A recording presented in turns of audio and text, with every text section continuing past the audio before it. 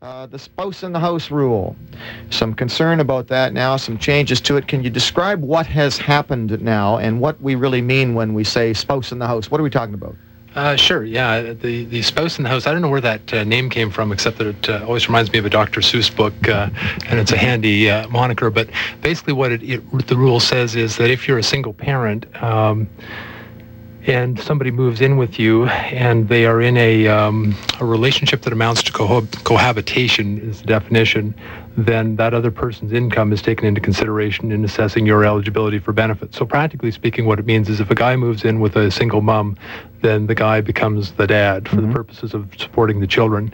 And the rule had been up until October 95 that you could do that for 3 years before the rule would kick in. And the reason was that under Ontario family law, you don't become the dad for 3 years. Under the Ontario Family Law Act, after 3 years of living together, man and woman, the guy becomes the dad for the purposes of supporting the children and the mom. When Mike Harris was elected in October of 95, at the same time as he cut the rates for welfare benefits, he also said, from now on, the day the guy moves in, he'll be deemed to be the dad for all purposes. So various people had gotten together and done a court appeal or a challenge of that law, and about a month ago the Welfare Appeal Board struck down the law as being unconstitutional. And the main reason they said it was unconstitutional was because it wasn't consistent with Ontario law in defining what a dad is. That is, that if the Family Law Act says it's 3 years, then it's 3 years for all purposes in Ontario. So the government has now appealed that decision to divisional court, and it'll probably be about another year getting to there. And I'm one of the lawyers involved in the case. So what's happened is, though, that the big dichotomy seems to be that a lot of people seem to think that by having a law that encourages or permits a woman to live with a guy, it encourages non-marital relationships, which is considered... well, I guess I have to sort of think that one all through, sort of the permutations of it. Well, let me tell you what Dr. Laura would say. Dr. Laura, I'm sure her comment would be, well, wait a minute. All the guy wants is a little free whoop-de, and that's all he's there for. A, it's a bad example to the children. He's not taking responsibility for himself or for his actions. He's just sleeping with mom. B, if he's there in the first place and there are children involved, all the more reason for him to make a commitment before he moves in with this woman. That people shouldn't be doing that as offhandedly as they do. It's bad for the kids. Yeah, and that's part of it. And what the effect of the law is, the way it is right now, is what happens is you simply live separately. And that's the big distinction. And I think that there's a fairly large segment of society that would say now that marriage is something that's sort of between the people. It's something that they do or they don't do. Realistically, when you got half of marriages failing, there are a lot of people out there who I think would say living together isn't a bad idea to test drive the marriage. All those other people say it's a bad idea. Well, but it comes down to that. I think in my personal opinion, and I tend to be on Dr. Laura's side, I'm going to ask Bob what he thinks, but my personal opinion is that it's probably not good. We know that it's not good for the kids. I think there's no question at all that having serial boyfriends for mom is not a good idea. And for these young kids to be exposed to relationships where there's little commitment beyond let's go to bed, just isn't. We know that's not good for them. I don't know that at all. And when it comes to the difference being between being raised by a single mom on her own or being raised by a single mom with a guy who's in the picture and after 3 years becomes dad, I think that the 3-year picture is a healthier one for the kid, personally. The other thing that sort of is problematic for me in all of this is that the person who's left out of the whole equation is the biological dad, that he's basically left off the hook totally. And as a result of cuts to the Family Support Plan and Ontario Responsibility Office by the Harris government, deadbeat dads get a much easier ride now than they used to in the past. And to me, I was struck by a letter to the editor the other day talking about this. A fellow had written in saying, the single moms need to know that the only person responsible for raising their children is themselves. That is, it's mom's responsibility to raise the children and no one else is responsible for those kids. And I say, but what about dad? Biological dad?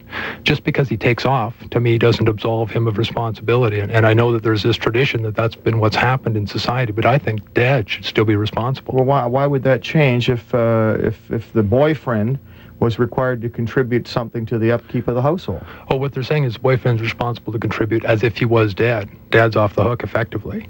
Robert, you're strangely silent today. Well, I haven't heard about this issue yet, and I just want to make sure I understand it. It seems to me that the only thing that really has changed here is this 3-year limit, this 3-year definition. If that was challenged and defeated because of the fact that it was inconsistent with other laws, then I would suggest that the solution to that is make all the laws consistent. It doesn't sound to me like this case had anything to do with considering kids, considering fathers, or the relationships involved. It has everything to do with saving public money in terms of making someone who moves in with someone immediately responsible for sharing the expense of living in that household, which as a taxpayer I can certainly go along with. On the other hand, I also understand the issue that you brought up of what Dr. Laura might say, and I tend to agree with that. But then again, to me, if someone's moving in with someone to live with them, I would assume that they've already had, hopefully, a 2 or 3 year relationship. You know what I'm getting at? Oh, you are an optimist, aren't you? Well, it's not. So what? If they met 3 weeks ago and got married and moved together, we wouldn't be asking a question, and that's just as stupid a move. Yeah, you're right. So if we're talking about responsible adults, and let's assume that all the other things are properly in place, regardless of what you might think about marriage versus common law, I don't have a problem with it. I mean, sure, if someone's going to move in with someone, I would say, yeah, you're accepting that responsibility and go to it. Help the taxpayer out. But what happens right now, just to be clear, is that under the law, as it's been changed back to, that is the 3-year rule, if a guy moves in, then the mom's benefits are still cut on the basis that she has a roommate. So like she only gets half of her rent, for instance. So her benefits do go down, but they don't treat the guy moving in as effectively the sole breadwinner. That is, that he's not solely responsible for these kids. No. And for me, it's a kid issue. The issue is that who's responsible for looking after these kids? And as I say, I think it should be the deadbeat dad is the term that's been coined over the years. And there are all kinds of dads who can't pay for whatever reasons, and I recognize that. But there are also a lot who don't pay. To me, those guys are still responsible for their kids, whether they live with them or not. And the fact that a new person moves in, I don't think the first day that they suddenly step into the shoes of dad and should be totally responsible and let dad off the hook. How much does mom's allowance decline if there's another guy in the house, if there's a roommate? Well, actually, I brought the table along here, but I can never read it. It takes me a while to go through the thing. Oh, yeah, you give it to me. God, I can't even read the thing. But what it does is that effectively her housing expenses are cut in half. Most of the money that mom gets is for the kids anyway. That is that you get, and again, we'd have to get into the numbers there, but the theory is that mom gets an amount that's similar to welfare. That is, that if she was living as a single person, she would get $520 a month, for instance. The extra money that she gets is for each kid, and that's controversial. There are some states, for instance, that don't do that, that say that if you have kids, that's your problem. We're not going to pay you more. In fact, in New Jersey, if you have a new kid, they reduce your benefits as a disincentive. But anyway, what effectively happens is that her housing allowance is cut in half because she has a roommate. That's what it comes down to. Is that unreasonable? No, I think that's quite appropriate. And how is it any different from if she got a source of income from any other source? You would automatically expect benefits to drop. That's right. That's the way it works. So that's right. What's the difference here? Well, the difference in this case is that she can't get benefits from the guy who's moving in under Ontario law. And I agree with you that it is an issue of making the laws consistent. For instance, if they make the Family Law Act saying the day a guy moves in, you're deemed to be married, then Ontario law is consistent, and I think we would have lost this case. It's the fact that definition is 3 years, and this other definition is like 1 day. That was the legal problem the government has. And in fact, there have been 2 courts that have ruled on this issue. Another one in Nova Scotia ruled on it as well and said the same thing, that you can't do that. It's inconsistent. And what happens is when you've got these inconsistent laws, that's when the Constitution and the Charter kick in.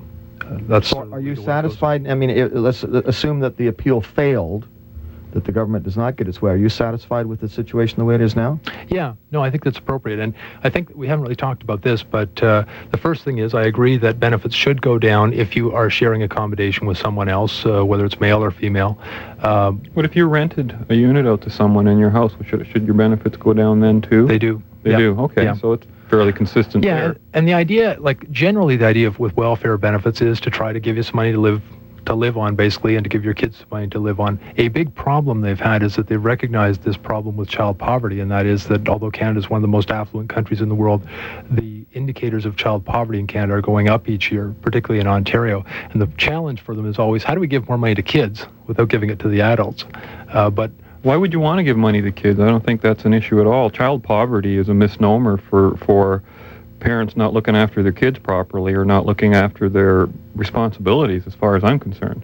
Well, what they're saying, and all children are poor. They all live in the same house. We don't even so they live allow in the them same to way. work. Yeah, but by sort of the international standards by which industrialized countries are measured, they're saying that there are more kids living sort of below the poverty line in Canada than in most other industrialized countries as a percentage of our population. Yeah, but in Canada that tends to mean, and I don't mean to offend people, but it tends to mean they have a black and white TV instead of a colored one.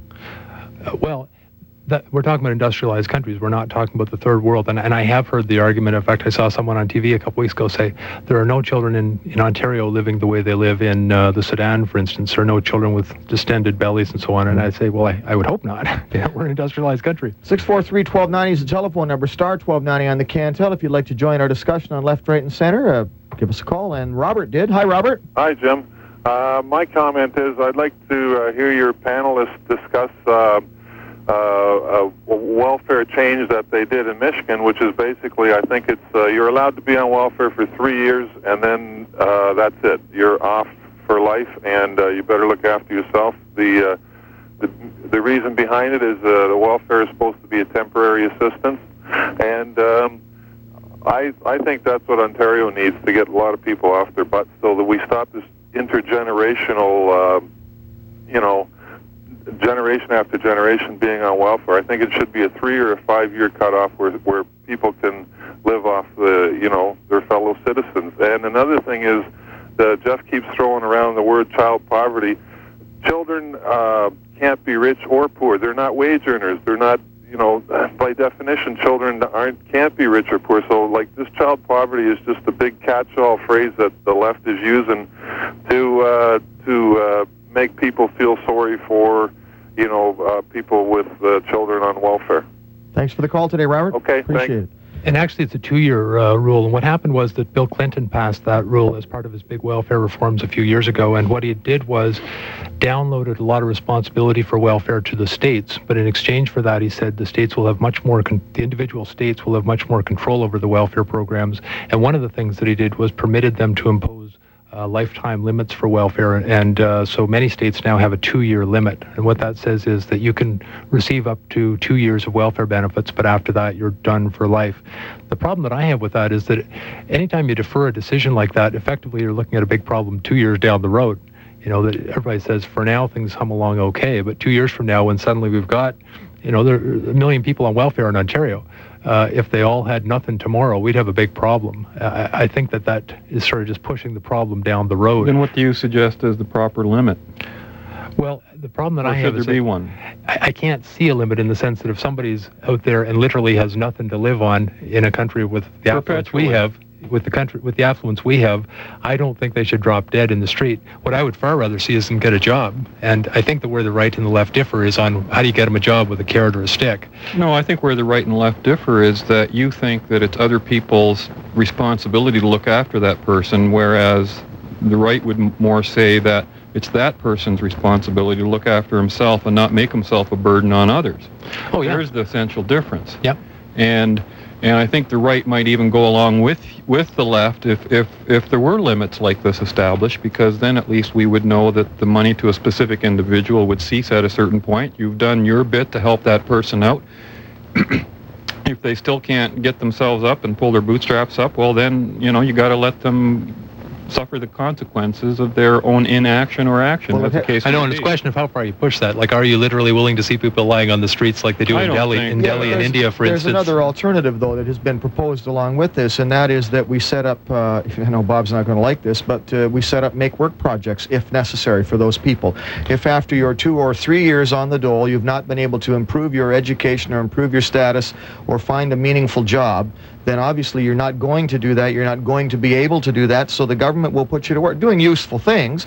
The government's going to put you to work. You can't find a job. You've had all this time to do it. Thanks very much. Here's your shovel. What's wrong with that?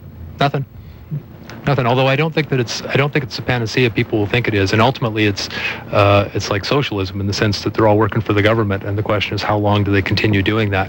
Where I get into it is how do you set that up? The fundamental problem I have is that the first thing is, far and away the majority of people who are on welfare today in Ontario are not multi-generational. There are some, no question about it, but most of them are people who are thrown out of work either through the recession or the jobless recovery, and it's lingered on and on and on. We've got this high unemployment. To me, unless you get the unemployment rate down, you're just sort of diddling around. You're not fixing the fundamental problem. But one thing that I think the left and right both agree on is that it's far better to have these people working than sitting home doing nothing. It's just a question of how do you get them out and what do you get them doing. Bob, I've got a question for you. This is a recurring theme from you and from the right on this issue, that people have to take more responsibility for themselves. And I agree. I think they do. But how do you say that to someone of whom society has never asked that in the past? How do you say to an adult who's never been required to do that, okay, it's time to shape up? Someone who's not... That's why I think you establish these kinds of limits. That's the signal. You go to them, and it's just like, how do you break properly a contract that you might want to break? You have to give advance notice. You can't just pull the plug overnight. Yeah, but you've got an individual there who hears your words and their responsibility, but he doesn't even know what it is. He's never had any in his life, or she never had to be responsible for anything. Maybe kicked their way through school, maybe dropped out early, probably had a menial job here and there, maybe had a reasonably good job, I don't know, but probably had a menial job. And we're talking about a small number of these folks, but the number's there. Never really amounted to very much, been on and off welfare all their lives, and Well, if work is out of the question for these people, I'd introduce them to a few charitable organizations, or vice versa. I would recommend other ways, maybe consider self-employment, maybe retrainment. I mean, the options are endless in terms of... No, but you're missing the point. What I'm trying to say here is you've got... How do you deliver the message? Is that your you've got question? People with a mindset that has been built up over their entire lives. You and I can talk about responsibility, and you and Jeff and I can talk about it, because we all deal with it every day in our lives. We're responsible members of the community. But somebody who's they've never been responsible for diddly squat from the time mom and dad stopped feeding them and putting clothes on their back. They've been out, as I say, doing menial jobs or been on welfare or whatever. How do kids do it then? Kids grow up with that quote mindset. They don't have to look after themselves until they're 18 to 21 or so, and then all of a sudden they have to. How do they cope with it? Well, I think because they've been trained. That's my whole point. They've grown up in an environment where they've seen responsible individuals around. I'm not saying what you're saying is wrong, but I think we have to recognize that it's one thing to say to an individual, okay, time to be responsible. It's quite another to be assured that he has the ability to do that. If you're talking about an entrenched mindset, then that almost makes me want to say, well, then do pull the plug quicker. Just to, that shock might just get rid of that mindset. 643-1290 is the phone number, star 1290 on the Cantel. It's left, right, and center with Schlemmer and Matt. And let's go right to the phones where Sherry's waiting. Hi, Sherry. Hi, how are you? Fine, thank you. I'm really wondering if, I don't know the name of your one guest, if they're living in the real world. I don't understand why I'm always hearing these excuses that so many people on welfare are people that have been downsized.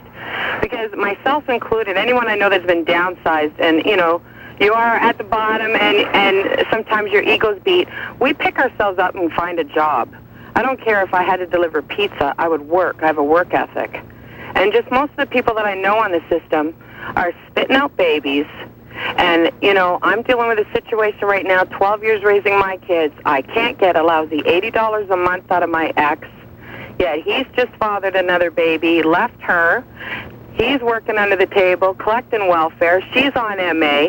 They're all ripping off the system.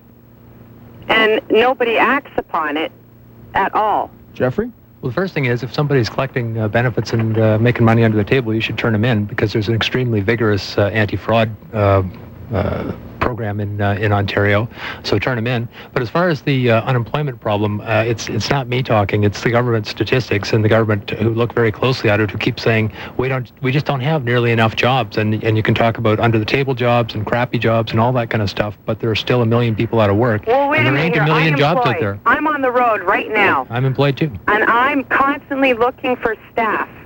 And I'm having a miserable time in southwestern Ontario finding staff. We'll call the Canada Employment Centre.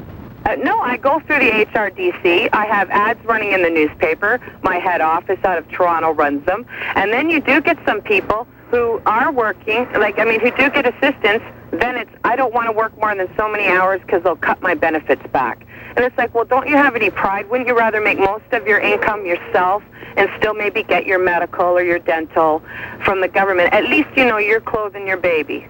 Well, one of the problems, you're right, is that if it's a job that pays less than welfare pays, then it's extremely difficult for somebody on welfare to take a job because the rules are so complicated about what they're allowed to do and not do and so on, that invariably, every time I see somebody who's on benefits who takes a job to supplement the income, and their benefits are reduced, of course, for what they make. They only get to keep a small fraction of what they actually make. But a lot of people try it, but invariably they get in trouble. They end up getting cut off because the rules are so complicated. That's a big problem. They should simplify it, it's true. What happened to our work ethic? I've worked for 12 years, raising my kids, no child support. You know, they're excellent kids. I haven't gotten, like I said, child support, and I've worked 2 or 3 jobs to do it. And I have neighbors who, at the end of the month, have more money than me after I've paid for daycare and kept my vehicle on the road and had to keep my clothes up to the nines because of my appearance. But I'm not going to sit at home and collect a check because I'd be making more doing that. It's wrong, because then I'm putting kids into the world with that attitude.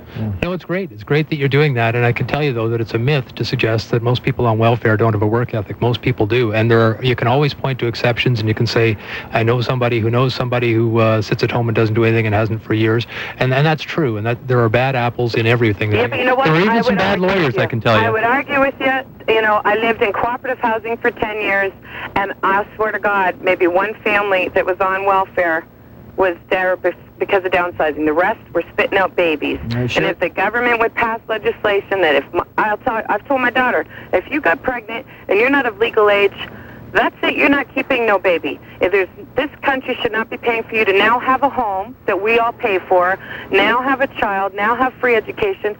You go out and get a job. Amen to that. Thanks for the call, Sherry. I agree. Take Okay. care. Bye-bye. Bye. And Daryl's up next. Hi, Daryl. Yeah, good morning. Yes. A couple comments on the welfare here. I think the one thing we have to make is it less attractive to people. I have a family member on this who, like the other lady just said there, it comes time, she works at a hospital, she turns down the hours because it might affect her welfare. It's not worth her while to. Every year she at Christmas time, she laughs about it. She gets $300 or $400 towards coats for her kids, which she says they don't even need the new coats, but they said that welfare gives her the money.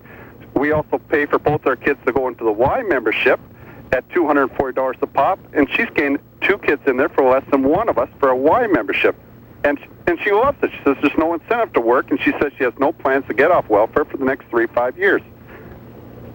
Well, I guess, again, you can always point to exceptions and say, I can talk about exceptions in any field you choose to mention. The problem is that I work with these guys all day long as well, and I can tell you, for every situation you tell me like that, I can tell you a dozen situations where somebody has tried to get off, has run into the problem that you just mentioned, which is that if you try to get off, you screw up your benefits, and then it's months and months trying to get them fixed again, and I'm the guy who tries to fix them. It's 6 months to get an appeal heard if you get cut off wrongfully.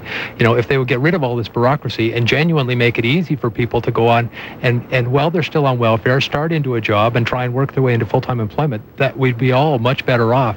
But they're dealing with a massive bureaucracy, and it's not just me talking. All the municipalities now are talking about how the bureaucracy has gotten way, way worse in the last 3 years. So again, it's true. If you're on welfare and you try and get off by taking a part-time job or trying self-employment or anything like that, inevitably you get your benefits screwed up, and it'll take you months to get them fixed. They got to fix that. Daryl, appreciate your call. Okay, thank you. Thanks for joining us. Well, let me ask you this quickly, Jeff. We got some more callers waiting. Now that the responsibility for welfare has been shifted yet again to municipalities, why can't the municipalities fix that and cut out the red tape, or do they have to follow the provincial regulations? They do have to follow the problem? Well, what's happened is that the province sets out the rules that the municipality has to follow. They've just come out with new rules that are about 800 pages long. Municipalities have extremely little discretion. It's sort of like the thing with the schools now, where the school boards are theoretically supposed to negotiate, but realistically the province holds all the controls. That's why we keep hearing Dave Johnson every day in the paper or in the news, even though theoretically he has nothing to do with it. Realistically, he's got all the cards. And it's the same with welfare, that the province micromanages it and the cities have very little discretion. 643-1290 is the telephone number. This is Left, Right, and Center with Jeff Schlemmer and Bob Metz. And Rose joins us. Hi, Rose. Yes, good morning. Hi, Jeff and Bob. Hi. Jim, I was just wondering, I wondered if this is a feasible question or not. With all the talk and complaints and the striking with education and hospitalization. They're wanting to do cutbacks. I know for a fact, because I work in a hospital setting, that there's shortage of staff.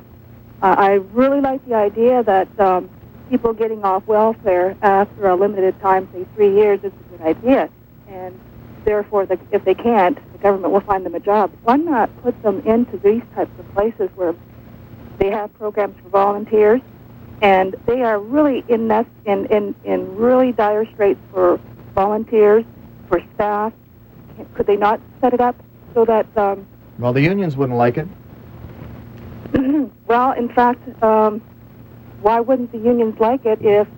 Taking jobs away from union workers. Well, you can't take the jobs away from the workers if the people are turning down the jobs because it's going to affect their benefits. Yeah, but that doesn't matter. Why? Well, you tell me. That's my question, though. That's always been the response from organized labor when they start talking about government volunteer programs is A, they won't work, and B, it threatens our jobs. Actually, the unions have no problem with volunteer programs, but where they have a problem is with mandatory work programs. Oh, come on, now they have a problem with volunteer work too. No, they don't. That's not really a mandatory. They're actually getting into more part-time people than they have full-time people there. Yeah. And if they're wanting to have volunteers coming in, they're looking for them, they're needing them, they're advertising for them. Why not have the program set up so that instead of chasing your tail and saying it's too complicated, because they can certainly pass the GST if they want to. They can also, the city can actually go out and buy chairs if they want to. They can do all kinds of things that they really want to, and yet they'll chase their tail and say this is too complicated, and yet they need volunteers, they need staffing, and there's no jobs. I agree, it's a good idea. Yeah. It's a good point, Rose. From the standpoint of the government, I know that what they'll tell you is that it's sort of a two-edged sword, that we have a government that's free enterprise oriented, and they don't want to create a labor force, a substantially sized labor force. What about the welfare system, though? That's not really free enterprise. No, but they don't want to have a whole thousands of Ontarians on government payroll, even though it's at welfare rates doing They're jobs. giving out the welfare checks to the people. Yeah, I know, but that's the problem they have. Personally, I think the only reason that anyone even wants to apply any sort of make work concept to welfare recipients is to make welfare less attractive for them. And personally, I wouldn't want to be served by someone who's being forced to work just to get welfare payments, and that's the only reason they're there. I don't think they're going to be... You're having this discussion that there is a problem, otherwise there wouldn't be a discussion about welfare. Well, the problem is much more fundamental. We have a complete structure, and we've already referred to it, of unions who want to monopolize a certain part of the labor market, which should not be allowed. Monopolies should not be allowed in a free enterprise society. Okay, but if a person's advertising for volunteer you can't even call them an employee, for volunteers. Mm-hmm. Why would that? Well, maybe there should be some. Jeff, let me ask you now: if you're on welfare and you do volunteer for something, does that affect your benefits at all? Do you get any credit for having done that? You have to maintain your job search, so you're expected to be out every day looking for work. But I'm saying, though, instead of using the volunteer as just basically volunteer for people that are willing to extend themselves. Yeah. Use it as a work incentive. Yeah, I agree. If you're doing something productive, you're actually forcing these people to be responsible and to spend some time with someone that's elderly that has nothing left in their life. Yeah, good point. I think it's a great idea. The other thing the government says is that they won't allow them the time during the daytime to be doing that because they're supposed to be out looking for work. They can volunteer in the evening if they want. Yeah, but if they I can't think you're find right. a job and they're on the program for 3 years. I think you're right. I think it would be a great way to spend their time. It's one of those things that looks good on a resume. It keeps them out and in the community. And if they're spending their days pounding the pavement and they can't find a job after a certain amount of time, then I think it's a great idea. Rose, thanks. And I think the advertising should be gone out to people as well. Like the other lady that I called, that she said that she was raising her kids for 12 years and had taken cutbacks. She did the same thing. Yeah. It can be done. Rose, thanks for the call. Okay, Take care. You. Bob, I just want to come back to something you said because I'm a little unclear on your position on this. If we had mandatory cutoffs, cutoffs to time-wise? Yeah, time-wise. So 2 years, 3 years, whatever. At the end of that time, you just used the phrase inadvertently. You said that they have to work to get their benefits. My understanding of at least one of the proposals is no, you don't work for benefits. You work at a job. It's a job. You get paid. If you don't do it, you don't get paid. No, so, I don't recall making a statement like that. Misunderstood what you're saying. Let's go back to the phones with caller Kathy. Hi, Kathy. Hi, Jim. I like your show very much. Thank you. Especially when it comes to welfare people. Mm-hmm. I'm terribly, terribly angry with this welfare thing. Like, I agree absolutely with the previous caller about at least volunteer, do something for that money. What's wrong to in the winter time shovel the snow or wash the windows in summertime or to older people, to people who can't do for themselves. At least those people who do something. It's illegal right now, but it should be legal. I agree. And plus other thing, like I strongly believe there is jobs there. Just people are too fussy to find the job. For example, right now there is tobacco, there is picking apples, there is so many other things can be done. Mm-hmm. You know. I think you're right, Kathy. Yeah, and I'm terribly upset about that. Our taxpayer money. For example, I worked for 30 years. I didn't collect from the government around 1 penny. Then I asked for my disability pension. I got so much problem. You know, to have that, and yet those people, lazy ones, I'm not saying all of them, but many of them, they don't want to work. Thanks for the call, Kathy. You're welcome. Take care now. Norm joins us next on Left, Right, and Center. Hi, Norm. How you doing? Great, thanks. Listen, I just want to talk to that gentleman there about he's talking about cut-off system. Now, my wife's we've been in this country for 43 years. We haven't missed a day's work. My wife hasn't missed a day's work. Her cousin came over here about 23 years ago. She was only here a year. Her husband died, and she's been on welfare for 22 years. Now, according to what I believe, you're supposed to tell the welfare when you go out the country, this doesn't happen. The welfare, I phoned the welfare in Toronto, 3 different places, and they said, oh, it's nothing to do with us. I said, well, aren't you supposed to report that? Because remember the trouble they had with a woman from Somalia? Yeah. Mm-hmm. And I said, well, there's something wrong here. So it works out that now she's on the old days pension and she gets another check from something else. My wife has worked for 30 years in Canada, and my wife only gets $100 a month more than her. So there's something wrong here someplace. So you should say, is she living in Canada? Or she's living in Canada. She goes back and forward to the old country like you wouldn't believe, maybe sometimes twice a year. Oh, okay. Yeah, if you leave the country, you have to tell them, no question about that. Yeah, but you don't check on it. I mean, that's her been getting a check sent for 22 years without anybody phoning up and saying, what you doing, where are you going, or anything like that. Well, the check just comes through the door. Now, there's something wrong there someplace. Part of the problem right now is that with this massive bureaucratization, the government is in a paradox because what they're doing is they're saying we don't trust anybody on welfare, so we're going to require them to provide paper proof for everything that they all the information they give us. The consequence of all that paper and handling the paper has been that they have a lot less time to be going out and doing inspections and things and checking people out like that. Listen, I called 3 different agencies in Toronto about it, and none of them was quite willing to even give them an address. Oh, that's nothing to do with us. You need to phone this office. I phoned the other. I phoned 2 or 3 offices because it got me mad that my wife had to work all these years, and this person is here and getting. My wife is only getting $100 more a year than she's getting. Yeah, well, that's been going on for 22 years. So you can't blame this government. I blame the likes of you who's running the welfare system. Should be looking more into these people. I mean, why are you not saying, right, every month you come up here and report to us? Now, that woman, she told us herself, she's never once been called back to the welfare. Well, again, the reason is they won't spend the money to do that. That's why it doesn't happen. So you mean tell me this woman's dead, she's lived in this country for 20-odd years, she's getting all this money, and nobody's doing a thing about it. And as I've said, because they won't spend the money to do something about it. Although I find it very surprising. If they call the welfare office and say somebody's moved out of the country, then they'll cut them off the next day. London. No. In London, that's how it works anyway. I called 3 different welfare companies, people in the districts in Toronto, and none of them were willing to look into it. I'm going back about 5 or 6 years ago. I don't understand why you're calling 3 of them. That you'd presumably call the one where she lives, and that's the end of it. And she said, "Oh, we don't deal with that district." Okay. Well, you get a sense of some of the bureaucrocy that's involved that I'm always complaining about. Yeah, but I think the person who was on earlier on said, 3 years, that's it. If you're not going to get a job in 3 years, then there's something wrong. Norm, appreciate the call, sir. Right, thank you, sir. Thank you. Bye-bye. Well, Jeffrey, I think all 3 of us are agreed that the bureaucracy is part of this problem, but nobody has seen... I don't. You don't think so?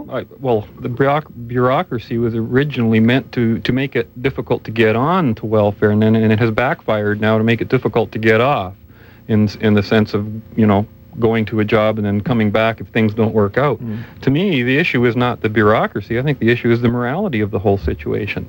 Is it proper to force a person like Norm to pay for somebody who's getting on welfare just a little bit less than what he's getting working, What is the morality of that to force people who are working to pay for those who aren't? Well, you know, the argument is, though, we don't want people sleeping in the streets. We don't want people starving. Well, if we don't want that, then we would voluntarily give our money to prevent that from happening, and we don't do that, so obviously we're lying to ourselves when we say that, and I don't really think most people really care about whether people are sleeping on the street as long as it's not their street.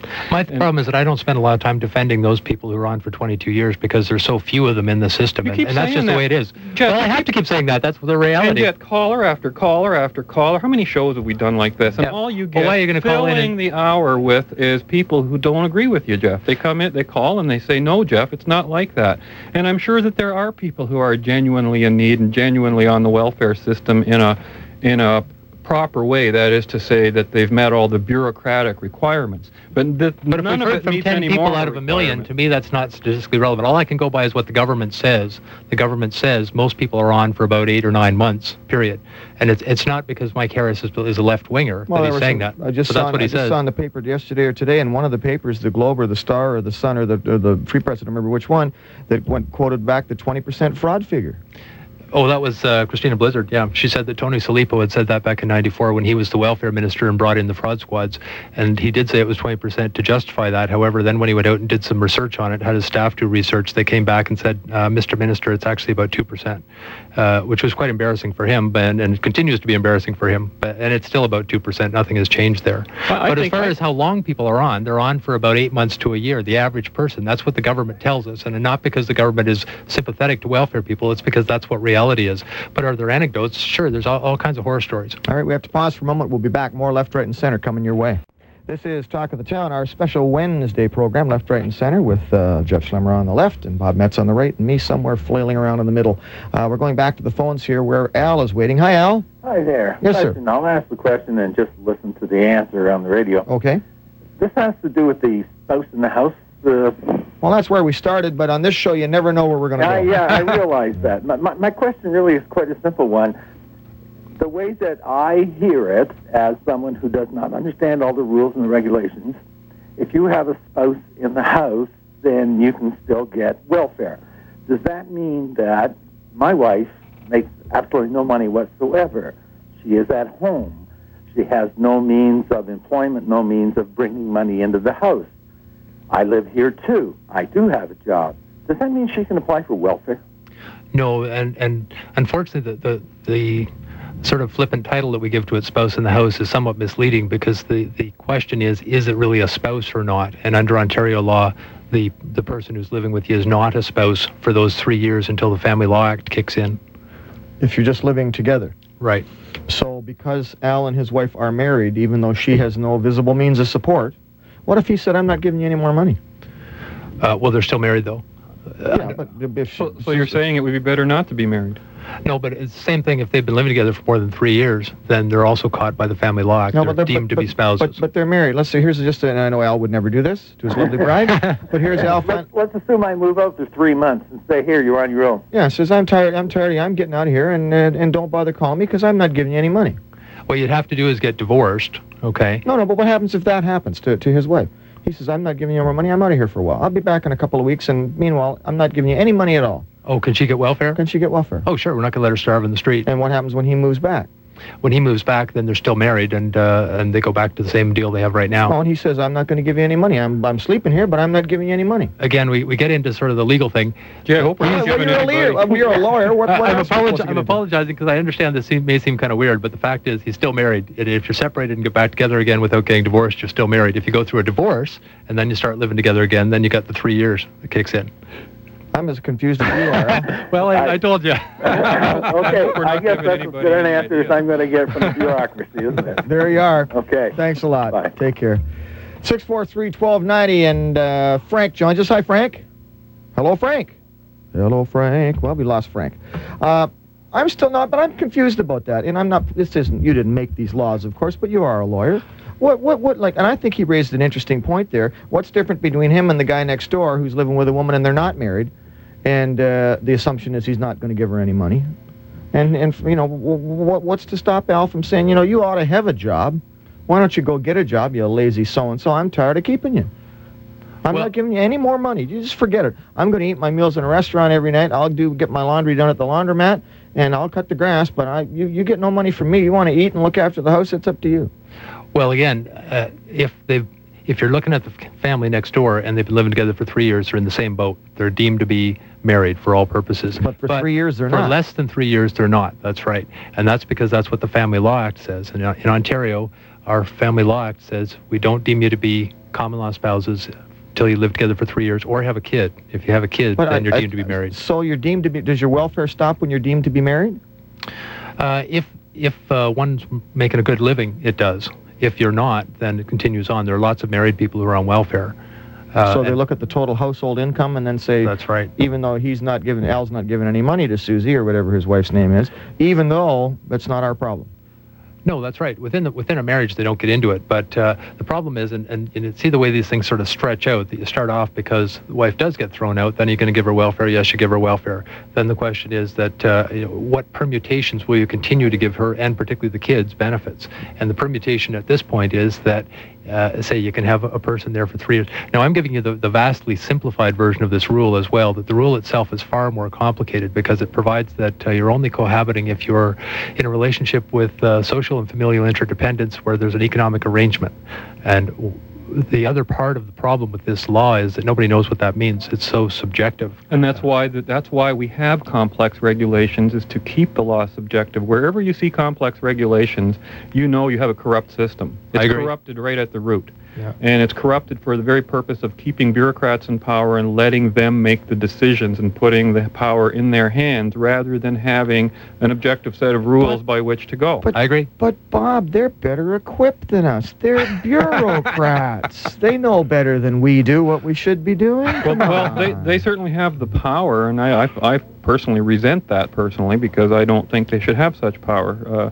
To me, the problem in this country is not so much politicians as the bureaucrats, and you'll find that at every level of government. Who makes policy? Politicians do not, but bureaucrats do. Well, you see it right down the street here about this chair issue at City Hall, and all the politicians saying, I didn't know they were going to cost that much. Not my department. I don't know how much they spent. No, it wasn't me. Nobody asked me.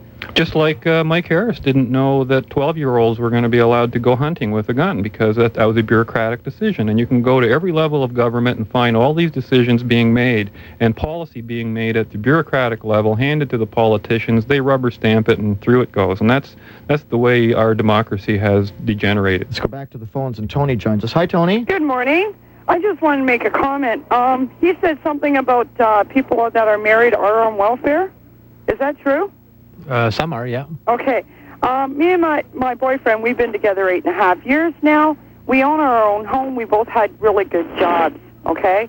We both lost our jobs because the business closed down. Mm-hmm. He's got a dead-end job. I've got 2 dead-end jobs now because we can't make enough to get a good job and to support our house, our kids, and everything else. And we were denied welfare because we own our own home, and we are together. The only way I could get welfare for the kids and to keep the house going was to sell the house and get rid of the husband or the boyfriend. So what'd you do? Oh, I just told him, forget it. I'll just go out and get 2 dead-end jobs, and I just got another one yesterday because we're not making enough. We don't even make $25,000 between the 2 of us. Well, I know that the laws are really complicated, and I think that's a big problem. From your end of it, it shouldn't be the case. Now, I understood that you were allowed to own a house, although it may have been a house that was beyond sort of what your means would be on welfare, because like you have a very limited shelter allowance. You may not have been able to pay the mortgage. I don't know. But you're supposed to be able to get welfare and own the house you live in. Mm-hmm. But I know it's a big problem that you run into one of these little loopholes and you're done like dinner. Well, it's because we own the house and he lives in the house. So they wanted me to get rid of him and sell the house. And it's like, no, we bought the house for a reason, to establish family, to establish all the good stuff my parents taught me, his parents taught him, to show our kids, you have a home, this is your home for the next 20 years or so. You know, so are you guys married? Pardon me? Are you guys married? Not yet, next year. On our 10th anniversary, we're getting married. You might be in a good position to comment then. Most of the criticism of the appeal of this and most of the support for the rule has been on the basis that it's unhealthy for children to live in a family where the parents are not married. That's not true. That's not true. My kids are very... Well, my daughter wins awards for a game that she created, okay? At Tony, school. would you say, though, it would be different, and we're not talking about you in particular, but let's just say that you had a different boyfriend in the house every 6 months. Is that good for the kids? No, okay. that I don't agree with. Well, me and him have been together 8.5 years. Yeah. So it's none of the kids are his, but they're still his kids. Yeah. I hear you. Right? But It no, also- I don't agree with every 6 months a new boyfriend. I don't either. There's a word for that. Yeah. Tony, thanks for joining us today. Have a good day. Take care. Bye. This is Left, Right, and Center on 1290 CJBK. I had one of those shows today, Let's Take a Trip to Toronto by way of Windsor and Penetanguishene and Ottawa. We kind of went all over the place. We started with the spouse in the house and just taking a look at that issue. Jeffrey, I'm going to give you the final word here on this. I don't know whether there is a final word per se. I understand better than I did before we started talking about this, though, that the guy still has some responsibilities to the household, but not to the kids. That's right. Not for 3 years, except he has to share the rent. What about at the end of, a very quick question, the end of 2.5 years, he moves out for a week or 2 weeks or a month or 2 months, does he start over again with the 3 years? No. No, they wouldn't let him get away with that. Robert, is there anything wrong with the situation now where we're saying as long as you're sharing your expenses, that that's okay? Is there anything wrong? Well, I mean, she's gonna have her not gonna have her child care support reduced, but she will have her housing allowance reduced. So she and the boyfriend are going to have to come up with the money together. In a way, I think that issue is almost irrelevant. I'm more interested in the plight of people, for example, like Tony, who just called, where basically the bureaucracy is telling her that if she wants to collect welfare, she's got to be in more of a position in need than she is already. They want to put her in a worse position, sell your house, get rid of your husband, destroy your family, and then we'll give you money, and we'll pay you to do it. To me, that is the fundamental moral issue behind all of this, and that we cannot continue to live in a society that sets standards like that, because that, to me, is the basic infrastructure that is destroying all the things that people hold dear. Folks, we thank you for listening to this edition of Left, Right, and Center. Bob and Jeff will be back next Wednesday in the 11 o'clock hour, and we're always interested in hearing from you, too. If there's a topic you'd like to hear them discuss, let us know, and we'll try to get it on the table for you.